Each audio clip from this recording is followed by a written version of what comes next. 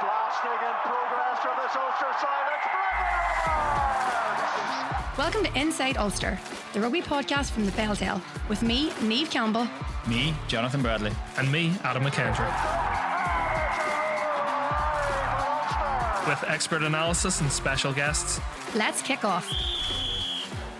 Hello and welcome back to Inside Ulster. My name is Niamh Campbell, and as ever, I am joined by our Belfast Telegraph rugby correspondent Jonathan Bradley and our sports reporter Adam McKendry.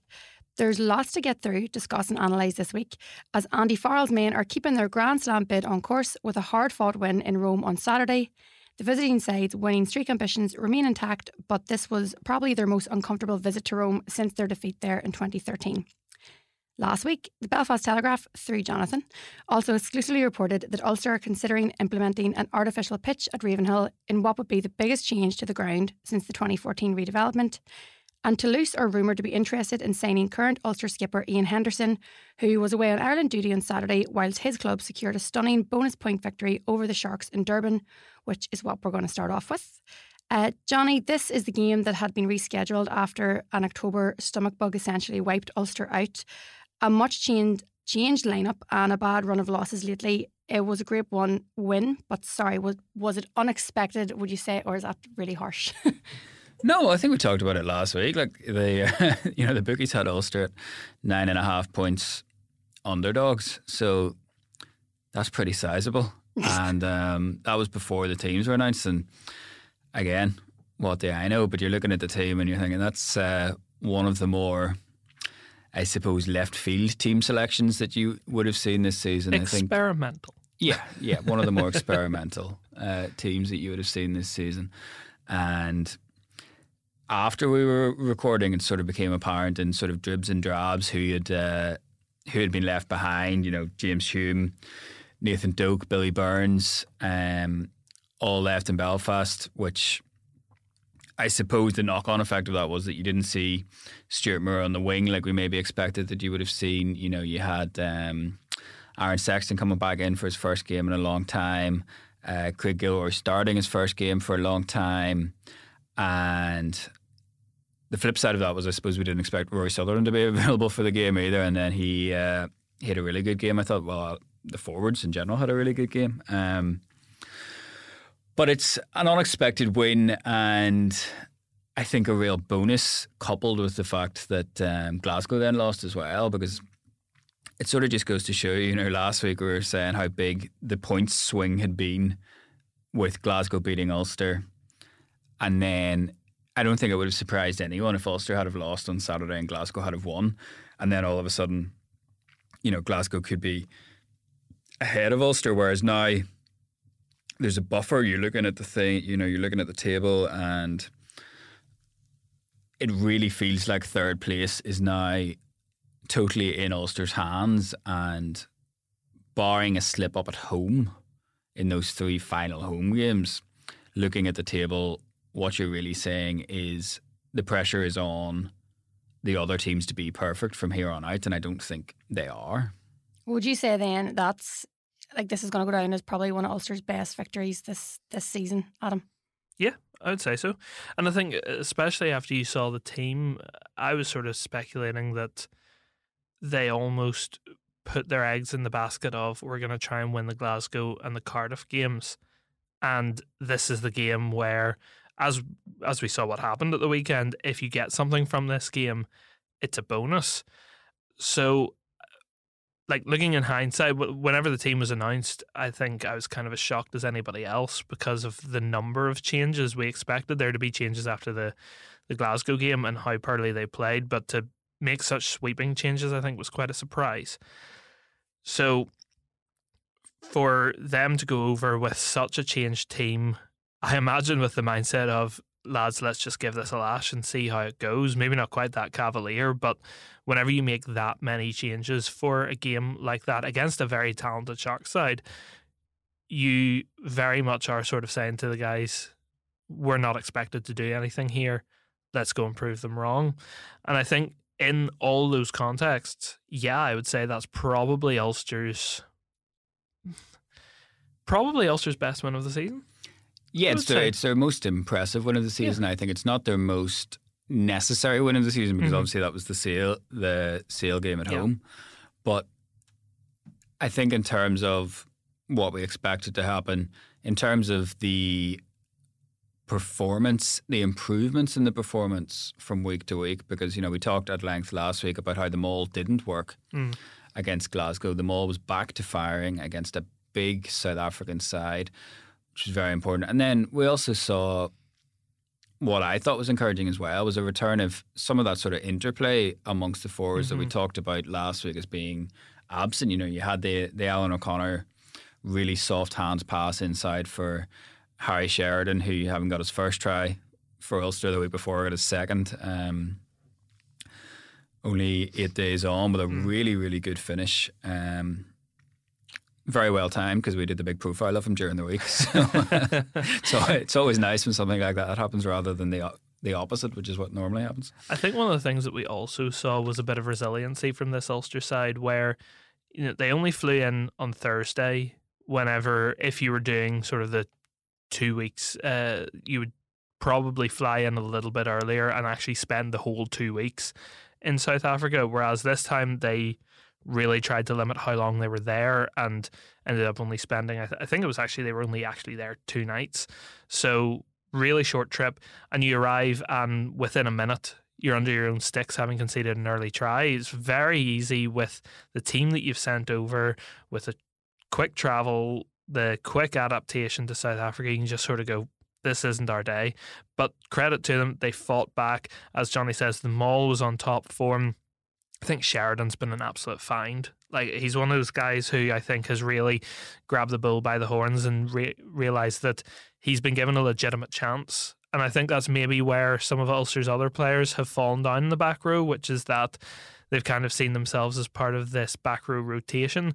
Whereas Sheridan looks like a guy who has been brought in and has realised that this is his opportunity to step up and earn a shirt before he's really even become a part of the squad. And yeah, because I mean, that's important to note. Like, he is still in the academy. Yeah, he's he not doesn't have a professional deal. And then I know he was moved to the second row, and arguably he looked even better in the second row than he has in the back row so far. But he's come in, he's shown the kind of drive and desire that I think Ulster were missing, especially during December and January. And I would say probably has been that spark that they've really needed in that pack, and he's been so impressive. So for me, yeah, this is a result that they really should be building on. And if that squad coming back from South Africa aren't able to sort of feed some of that confidence into the guys that were left back in Belfast, then I think if you're able to do that, there's something special that you can do for the rest of the season. And it's amazing, 1 week on, how differently we're talking about Ulster's season, but that's what one result like that can do. But I think part of it as well is the sort of, I was talking to James Hume about this the other day, it's like you can frame things however way you want, really, with statistics. So it's like, coming into this one, Ulster had lost 7 of their last 10, but in all competitions. But if you look at it now, you can almost frame that in they've won 3 out of 4, and if you take it back to the La Rochelle game where they got a losing bonus point, they've actually got what would be considered credible returns on paper from 5 games in a row now, because the La Rochelle losing bonus point, Glasgow losing bonus point, teams don't tend to win there. So if you would have plotted out at the start of the season, those would be results that you would say are decent. Now, the Glasgow performance wasn't good, and that fed into that sort of narrative. But in terms of looking at the team as having turned the corner gradually, I suppose that's 5 games really in a row where the points return has been completely satisfactory. And I would put the Sharks 5 points as quite possibly 4 points ahead of where you would have expected them to be, even in a sort of not ideal world, but in a perfectly acceptable world. I think there's a little bit of a danger in looking at that way, though, in that you sort of become comfortable with credible returns when, in reality, for Ulster, if you look at those 5 games, they should have won in La Rochelle. They should have. Their performance against Glasgow was not good. The performance against Sale wasn't great. I think the Stormers game, they were better. So as much as I do take his point that they are credible returns, and to a limited extent... This was me saying this. I was just Oh, talking sorry. about it. Well, as much as I With take your James. point that they are credible returns, I'd maybe disagree a little bit with Glasgow. I understand the form that they've been on and the fact that Leinster are the only team to have beaten them on that run of form. But equally, I Until think... Saturday. Until Saturday. Whenever you're sort of looking at where Ulster think they should be and want to be, I know they haven't been this season, but whenever you sort of think about the kind of team that Ulster want to be, should you ever be going somewhere and thinking to yourself, credible return as a point, apart from maybe Leinster and maybe the Stormers at the moment, questionable? I would rather look at it as the performances. I think I would be happier with a performance where you give a 9 out of 10 performance, and if the other team's 10 out of 10, then you just hold your hands up and you're beaten by the better team, as opposed to a performance where you're maybe at 4 out of 10 and you squeeze a win that you really think you shouldn't have. I understand that at different points in the season it differs, because at points in the season you need points. Like if Ulster had a terrible performance in Durban and still got a bonus point win, I think at that point you're happier with the win, because Ulster are in a position right now where they need points. Are we looking back at the La Rochelle game and thinking Ulster are happy with a point from that? Well, to use probably your not. logic, it was a good performance. So they've had It- 4 Was it a good performance against La versus Rochelle. Yeah, it was. Yeah, I mean, we're relitigating here when we should be looking forward. Going back to a game that was in January, in the middle of January. But yes, it was a good performance. Well, with only 4 games remaining now, and Johnny, you were saying 3 of them are coming at home at Ravenhill, they should be confident of going on to secure at least the home quarter final. What do you think? You think there'll be much changes, or what are your predictions for Saturday's game against Cardiff? I think we'll see a good number of changes, because I think if you look at the tactics and the approach to the squad that went to Durban, now they arrived back yesterday afternoon, yesterday being Monday. So you're guessing off today, probably have their sort of what they would call the installation day on Wednesday, where they're going through the meetings, train properly Thursday, and captains are on Friday. So you're not getting an awful lot of time on the pitch, but what you do have is the benefit of those guys that were here last week. So the likes of James Hume, Nathan Doak, Billy Burns, who were already focusing on Cardiff from this point last week, really. So you see those guys come in. Eric O'Sullivan, I think, was in Durban but didn't feature. And then you've obviously got Jacob Stockdale, Kieran Treadwell and Rob Herring released from Ireland camp. So, you could be looking at even just those guys that you have available. There's 6 changes to your team to start with. And then it's filtering those guys back in, the ones that have been in Durban, the ones that will be feeling the effects of the travel and playing in such tough conditions and stuff. So, yeah, I think we'll see a good number of changes. And then, it's the last game of the block as well. So there's a 2-week break thereafter before you go into those 3 league home games with the Leinster game mixed in between. So I think to finish this block with 2 wins out of 3 from 3 away games would be a massive... I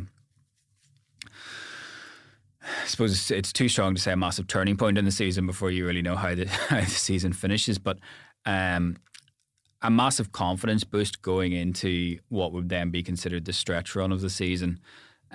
Really feeling that you've put that winter of poor results behind you. Adam, do you think that they're gonna take this confidence into Saturday's game and get the win? Well, maybe a good performance and not a win, but not performance and a good one. Well, again, at this stage of the season, it's points that matter more than performances, I guess. Obviously, the ideal situation is having both.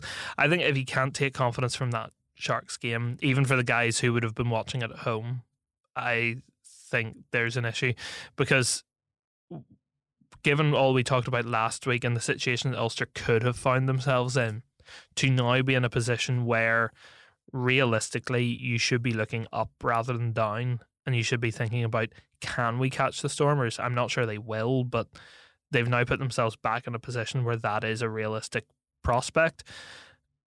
I think if you're not sort of taking confidence into this week, then either the coaches aren't doing the right job of geeing the players up, or the players haven't grasped what they've actually done with this win in Durban. So I would imagine you will see even the guys who weren't involved on Saturday will have that little bit of a spring in their step. And the key now is to find a way to translate that into back-to-back performances, because I don't think we've seen back-to-back good performances from Ulster since probably back in October, November, sort of back around then. And that's maybe the key of where Ulster need to find that extra level going into this week, which is that we've had isolated good performances, like Stormers was a good performance, Sharks was a good performance, Johnny believes La Rochelle was a good performance, so we'll throw that one into the mix. I would say that's the key, finding a way to take that momentum from the Sharks game and translate that into a good start against Cardiff, because let's be honest, Cardiff haven't been great shakes this season. None of the Welsh regions have been great shakes this season apart from the Ospreys in Europe. So realistically, this is a game that you should be winning. Ulster have to go into the game with that mentality of, we should be winning this game, so let's go do it. Keeping in the theme of victorious mentalities, Ireland had a win as well this weekend, keeping rugby fans on the island feeling tickety-boo. But it wasn't as emphatic perhaps as supporters or players would have liked it to be. Johnny, they were quite ill-disciplined at times, sort of kept letting Italy back into it. And if they do that against England or Scotland, who they have next, they'll probably be more punished for it, would you say? Yeah, I think defensively there were certainly issues. I thought we probably saw the importance of Gary Ringrose to that Irish team. I don't think Aki defensively, at least at 13, really worked. I understand that I suppose with Henshaw out and James Hume's not on the squad, they probably felt that there weren't that many options at 13 other than to go with Aki once Gary Ringrose pulled out late. But is Jimmy O'Brien not a 13?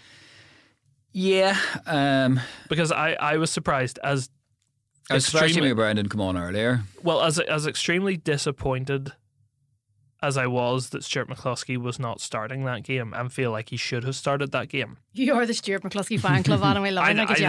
I don't think he deserved to be dropped for that game. I don't understand. I get why Andy Farrell wants to bring Aki back in, because he likes Aki and he has served him well in the past. I don't think Stuart McCloskey deserved to be dropped for that game, and I think similar to what we've said in previous weeks, I think it sends the wrong message that he's the one that's dropped. But as much as I understand that, if you've picked Aki to start and Ringrose drops out, I think you bring Jimmy O'Brien into the starting lineup instead of McCloskey, because you ended up in a situation where you had two inside centres playing on the centre, and as a result, defensively, Ireland looked fragile in the midfield.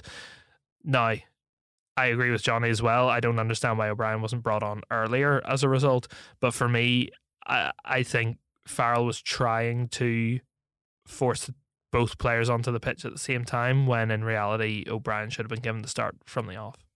Aki, he did give a very honest interview after before, and he said, that they were a bit giving fouls and stuff like that, and he said he holds his hands up too. Is that something?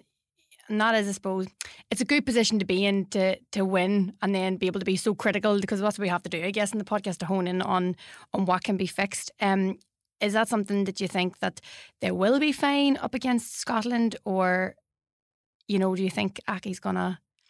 Do you think it's going to be Aki or McCloskey against Scotland, basically? It's going to be interesting, because I think Ringrose, by all accounts, should be back. The wrinkle to all of this is whether Robbie Henshaw is back as well. Farrell has put guys in the past without a lot of rugby. It's obviously pretty pronounced for Robbie Henshaw. His lack of minutes in the Tadhg Furlong's probably in that same boat. whenever you're talking about him coming back in, and we'll maybe get onto that with Finlay Bealham being injured and what that means for Tom O'Toole, but it's going to be a big call. I don't think it's ideal. Maybe the centre makeup in the squad at the minute, and I think that's maybe something that's been highlighted by what happened at the weekend. I don't think we'll see Bundyaki and McCluskey together again. That was the first time that we had seen it. And just throughout this, I was just sort of wondering, not so much for the next 2 weeks, obviously, but just what it means for James Hume. And I wonder, does this open the door up for James Hume as a specialist 13 who is very good defensively? Just wondering if that weekend, even though he wasn't playing, maybe did his World Cup chances no harm. As a specialist 13, we know that Henshaw can play both. So I think that's going to be interesting over the next, beyond the Six Nations and into how the season finishes. If Hume can build on what have been a couple of encouraging performances from him since the turn of the year after coming through that pretty horrendous injury. It wouldn't surprise me, to be honest, if we see Henshaw and Ringrose play against Scotland. You touched on it there as well. What does Bealham being injured mean for Tom O'Toole? I thought Tom O'Toole was really, really good. And whenever we were talking about how good he was against France off the bench, it wasn't like we weren't dampening Tom O'Toole's performance against France, but it was a performance that featured the kind of things that we know that Tom O'Toole can do well, and we know that he can, even at international level, he can do well. So for him to come on as early as he did and to make the impact at the set piece that he made is really, really big for him, I think, because there were probably a few discussions around the fact that when the Six Nations started, he wasn't Ulster's first choice for the biggest games because Marty Moore more often than not was. He'd been injured sort of from that first Sale game, so he'd missed time as well. And then, obviously he was departing to go to Super Rugby, but you were sort of thinking, is John Ryan coming back to Munster? Is he going to get into the mix again as that third tight head? But Tom O'Toole, now it's not something that's going to get a huge amount of column inches or anything like that in a wider sense, but Tom O'Toole has quietly been a big story in the Six Nations because we've talked about the depth and how Ireland have dealt with all these injuries that they've got. But, Furlong would have been seen as one of the irreplaceable players that couldn't get injured, and Ireland are 3 for 3 without him. Finlay Bealham has filled in really, really well, and Tom O'Toole has played really, really well coming off the bench. So that's going to be a really interesting selection call because Tom O'Toole has played and played well and Furlong hasn't played at all. Furlong is now back training. There's no other tight head called up to the squad yet. Now, there could be one added in the week after the provincial games, but at the minute for this training week, the open session that they've got in the Aviva on Thursday, he's only got 2 tight heads. So, you could theoretically see Tom O'Toole Six Nations start with Tadhg Furlong coming off the bench and then presumably Tadhg Furlong starting against England in round 5. But that is a prospect that Ireland, I think, will be much, much more confident in now than they would have been had we been having this conversation 4 weeks ago. I think if the Six Nations has told Andy Farrell one thing, it's that his most important player is Jonathan Sexton and 100%. Not Tadhg Furlong. And that's not saying that Tadhg Furlong is no longer an important player for him. He absolutely is. He definitely will improve Ireland whenever he comes back. But over the course of this championship, Ireland have learned that they are able to cope without Finlay Bealham, they're able to cope because of Finlay Bealham and Tom O'Toole. We'll get to see if they can cope without Finlay Bealham. We'll find out. Without Tadhg Furlong. But they are still in a position where they have not confidently discovered that they can play in a big game without Jonathan Sexton. Well, they have a wee break this week anyway now, so we'll be discussing the preview of their Scotland match, which is in Scotland next Sunday at 3:00. But Jonathan, in your column this week, you've given us a good wee bit of history to start off. Just quoting what you wrote here. On the 12th of January next year, Ulster will celebrate 100 years of calling Ravenhill home. Almost a century ago, the Northern Province ran out victors over Leinster by a score of 14-6 on the same patch of grass where they have staged their games ever since. But when you reported last week, Johnny, that the organisation's top brass have been discussing the possibilities of replacing the traditional grass with an artificial surface, the reaction to the story was fierce, to say the least. Is it a case of if and not when, Johnny? I think the impression that I get is certainly that it's going to happen. Whether it happens now or whether it happens in the future, I think it's going to happen. The window for it to happen now, and the reason why it makes the most sense to happen now, is because you get a longer break. Like Ulster's last home game of the season, say if they get a home quarter final, their last home game of the season would be in early May, presuming they don't play the semi-final and final at home. And then that gives you, we don't have the ERC fixture dates, but that could give you theoretically 5 months to get it done. So you're never going to have a longer summer break than you have in a World Cup year. That's just how it is. The season ends earlier and finishes later. So that's the reason why I think there's been an intense, things have intensified on this front recently. And it's because of that, the logistics of it, of being able to get, or theoretically being able to get it done. We saw last year, this season, but last summer when Connacht put theirs in, they had to start the season with consecutive away games because the pitch wasn't ready. So that's why this is all coming to a head. But regardless of whether it happens now, regardless of whether, the money's fine to get it in place, the contracts, so on and so forth, are worked out to get it done now, I think it will happen because I think the powers that be have decided that they want it to happen. Are you for it? Not really, to be honest. I mean, it doesn't really matter what we think. It's more what the players think. The fans, the majority of the fans seem to be massively opposed. Yeah, and I understand that, but the reality is the only thing that actually matters. If you went down to Ravenhill today and you saw the pitch as it is, it's a nice green pitch. In places. Johnny cutting to the point of what I was trying to make. There are times where it is really quite patchy out there. If you are given a pristine surface that you can play on 24/7, you can have an Ulster game at 1:00 in the afternoon. You can get the Ulster women out there at 3:30. You can get the Ulster under 20s or whatever out there at 6:00. You can just roll teams on and off there. So you've essentially got a 24/7 facility. I understand floodlights and all that. People are going to be adding me on Twitter or something saying that's not a real point. But you know what I mean? That is now something that can be used for whenever you want without any fears over having the pitch cut up. And it saves you having frozen pitches. It saves you having all those issues. Saves you having the La Rochelle. Do you think that's been spurred on by the whole La Rochelle controversy? No, I think that it's a good point, and it's a really important point to make. This has been in the mind's eye of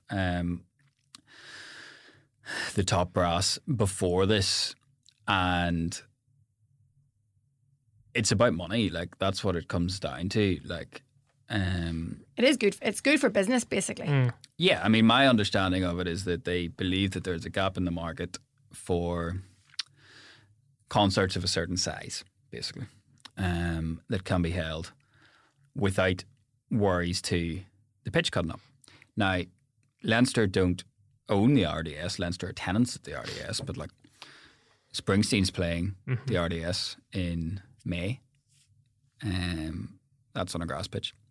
The National, and I assume some other bands, presumably, played Donnybrook not that long ago. And then, Ed Sheeran played Thomond Park, which was a massive story for a different reason, nothing to do with the grass, the fact that Munster were temporarily evicted from their from their own stadium. So rugby stadiums around the country are hosting these events, seemingly independent of whether it's a plastic pitch or a grass pitch. We've seen instances of both. So I guess that's not going to hold an awful lot of sway for the people that are dead set against it. And I can understand why. Sure, for grass pitches, can you not just put like slats down on it? Well, that's what you see anytime you do go to one of these concerts in a sports stadium. And that's what I'm saying. Like, while yes, Leinster don't own the RDS, like, I don't know how many nights Springsteen's playing, but like, it's in early May, so it will not be, assuming that Leinster hosts semi-finals and finals at the RDS, it will not be after the games of rugby are finished for the year, As we say, Leinster don't own the RDS, so they don't have the same amount of control over these things. But I think, Adam, like the point that you make about the players is important, because we've seen players, especially in England, I suppose, be quite vocal opponents of some of the surfaces that they play on, whether that be in terms of the abrasions that you can get on your knees from making tackles, so on and so forth. And then the less, the studies that have been done into longer term injuries and stuff, I don't think have been particularly conclusive yet. So that's more of an unknown and probably more of a long term thing. So there's an awful lot to consider. I do think the surfaces are getting an awful lot better. Guys in Glasgow and stuff would say that that's a very, very good example of one. So this, I think, if we put aside the sort of traditionalist view of rugby is played on grass, right? Because it's going to happen. So once you accept that it's going to happen, then it's a matter of what quality of surface you get put in and how much that costs, and therefore how much or how long it takes to start paying for itself, because it's an expensive undertaking. Mm-hmm. I did find it ironic that Ulster have advertised on Twitter for a senior physiotherapist today, just after the news that they're going to get a plastic pitch in, which generally are slightly more unforgivable and therefore lead to a few more injuries. They've planned it out in their heads. Just what you're saying, Johnny, there about like more high profile players in England do oppose it. Because I saw this in your piece too, Harlequins, Joe Marler, he actually had banned 4G pitches on his Twitter account in September 2021. I personally just imagine it would be like, first of all, yes, it's rock hard. You have to wear different boots, I'm pretty sure, as well. And like, I just imagine it would be like carpet burn for the amount of tackles they have to do. But yeah, as you say, it's investing the right type. But it'll be interesting. Do you think it will happen this year then? Because of the length of the World Cup and the early season? I mean, it makes the most sense for it to happen now. It's just, my understanding of it is it's just a question of getting the thing paid for. And, tomorrow is March. So there's also the issue of sort of, putting the tender out, contracts, finding out who's going to do it. All of these things, you are up against the clock to get this started. As we said, Ulster's last home game should be in about 2 months' time. So it's something that needs to be acted upon fairly quickly. But yeah, I think it is going to be, because it's a huge change. Like, just because, we see a lot of these now around the league, and Ulster players will be far more used to playing on them. It is a huge fundamental change to a stadium that has really been unaltered, I suppose, for about 10 years. And before that, had been unaltered for a very long time. And it's going to be fascinating to watch how it unfolds, whether it be at the start of the next season or whether it be further down the line. And it's going to be fascinating to hear, probably not in the moment, but afterwards, what players feel having played on it for a while, because obviously there'll be a party line to be towed, but I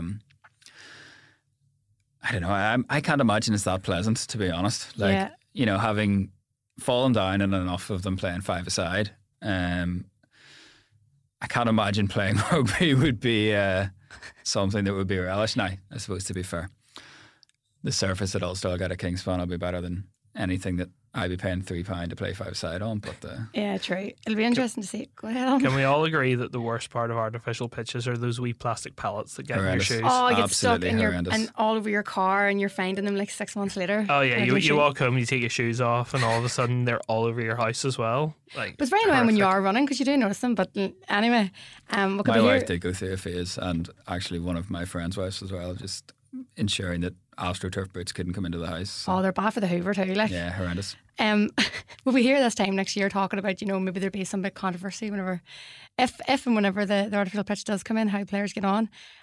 Whether you view the 4G pitch possibilities as negative or positive, I'm sure many Ulster fans will definitely be veering towards negative when it comes to the rumours, and need to stress, unsubstantiated rumours that Toulouse are interested in Ulster skipper Ian Henderson. Having turned 31 years old last week, happy belated birthday, Ian, if you're listening. The two-time British and Irish Lion is in the final months of his IRFU-funded central contract, and not for the first time, we are well clear of Christmas with no word of a new deal. Adam, how damaging is it to Ulster if Ian Henderson goes? Well, I think Johnny wrote this in his column today. Like, it would be a disaster. Like, he's your captain. He's one of the players in your pack at the moment who will give you consistent go forward ball. He's your experienced guy in that pack alongside Dwayne Vermeulen. And Alan O'Connor, I suppose, has plenty of experience alongside him in the second row now. But he really is the heartbeat of the team. And in a season where a lot of things have gone wrong for Ulster, and you're looking at the Welsh regions and the exodus of players there, and the English teams and the exodus of players there. Everyone just seems to be flooding to France at the moment. The Irish teams are the only ones so far who have really kind of resisted those lures, and you wish that Ulster weren't going to be the ones to suffer. You wouldn't blame Henderson if he left. Mm-hmm. I think that's probably one of the first things that should be mentioned. You know, he's given, what is it now, 13 years of service to the senior team. He made his debut whenever he was 18, didn't he? 19? I think he made his debut in 2011, I think, so 12 years. 12 years. So he's given 12 years of service. He's played for them in all the big games.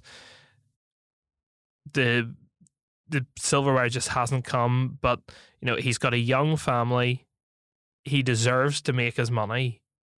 And whether or not that's what he's motivated by, I would imagine not. From talking to him, you would say he's not a man who is after chasing the money. But for the career he's had, he deserves to be paid for it. So if he wanted to go, I don't think anybody could have any complaints. And we know rightly that Toulouse will offer more money than the RFU can. So there's no question where he would be better served if he wanted paid. But the loyalty that he has for Ulster and for Ireland, and wanting to go to the World Cup and wanting to play for his country and his province, I think is unmatched. So personally, I don't see it happening, but certainly if it did happen, you're looking at a massive talent drain in that second row for Ulster. Like, he is the heartbeat of that team right now. He said before, and you did have this in your piece as well, Johnny, that he's not closed off to playing abroad. And I know you're saying you couldn't blame him, Adam. Do you think it would be a good career move, Johnny? You know, sometimes people say, like, yes, there's more money, but sometimes you're remembered more for loyalty, and like you can maybe be forgotten very quickly if you do move on from your home province and things like that. Would it be a good career move, do you think? I think winning silverware with Ulster as the captain would outweigh anything that he would do playing in the top 14. But obviously, there's no guarantee that that's going to happen. Like, how many Ulster captains have we had since Justin Harrison in 2006? I guess he'll still always have that legacy, but I think that's what I'm sort of trying to say is, Yeah. But one of the things I think to consider is the fact that, he's 31 now, so he'll be 31 at this World Cup. So 35 at the next World Cup. He's not going to go to another World Cup, you wouldn't think. Are you saying you don't think he'll go to the 2027 World Cup, or you think he's not? He'll not have one after 2027. No, I don't think he'll go to the 2027 World Cup. Really? 35-year-old, second row. Lot of miles. Like, what would that be? 2027. So he would have been playing for Ireland for 15 years. You don't get an awful lot of 15-year Test careers. This is his third. This is his third World Cup now. Exactly. So he'll have had 3 cracks at the World Cup. In 3 weeks' time, we could be talking about him having won 2 Grand Slams along with 2 other Six Nations titles. 2 Lions tours under his belt. So what's left for him to do really in Irish rugby? Win with Ulster and get 100 caps. What I'm really saying is, and we have this conversation every year when we talk about this kind of thing, I always find it really curious that more players don't go. Yeah. And I guess a lot of that is to do with home comforts. A lot of that is to do with being really well looked after. Like, habit's a hard thing to break too. Yeah, and like families are settled, so on and so forth. I do wonder how much the Johnny Sexton factor comes in as well. Yeah, I think that could be part of it too. Simon Zebo probably had a better time than Sexton did, but we haven't seen a lot of Irish players leave. But like, as I say, it's fascinating to me that we haven't had a high-profile Ulster player leave in near 15 years since you go back to 2008 with Tommy Bowe, Neil Best and Roger Wilson. Every other province has had somebody go, and it just hasn't happened to Ulster. And that to me is something of a mystery. I'm not saying that I think Hendy will go. I'm not really even saying that I think Hendy should go, but to give some context, right? So for the Italy week last week, I did a feature with Brian Young, who finished his career in Italy. Now, different scenario in the sense that he wasn't offered an Ulster contract. Callum Black was coming in, so he wasn't getting a deal. But he went away to Italy, and it ended in just 4.5 months because of injury. But like, even still, talking to him now, what's that, 11, 12 years later, he really valued the life experience of going and living somewhere else and just experiencing a different culture. But this is probably just me projecting in that if I was good enough at something, that somebody would pay me to go and do it in Italy or France or wherever, then I would. But obviously rugby players are different because, as we say, so few of them have done that when given the choice of staying with Ulster or going. Must be stressed that this is all wild speculation, and again, we could be sitting here this time next year talking about the official pitches. Well, this is still the captain. thing, because it seems to mostly emanate from a Twitter post on a Toulouse fan account that said he was 29 and had 60 caps. Neither of those things are true, but were true when his contract was last up for renewal 2 years ago.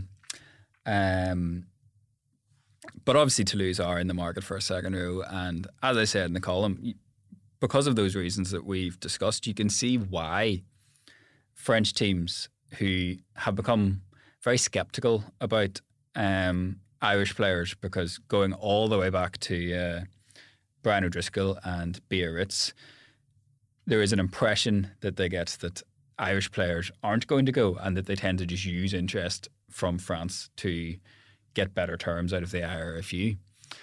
But you can see why they might look at Henderson and think, after a World Cup,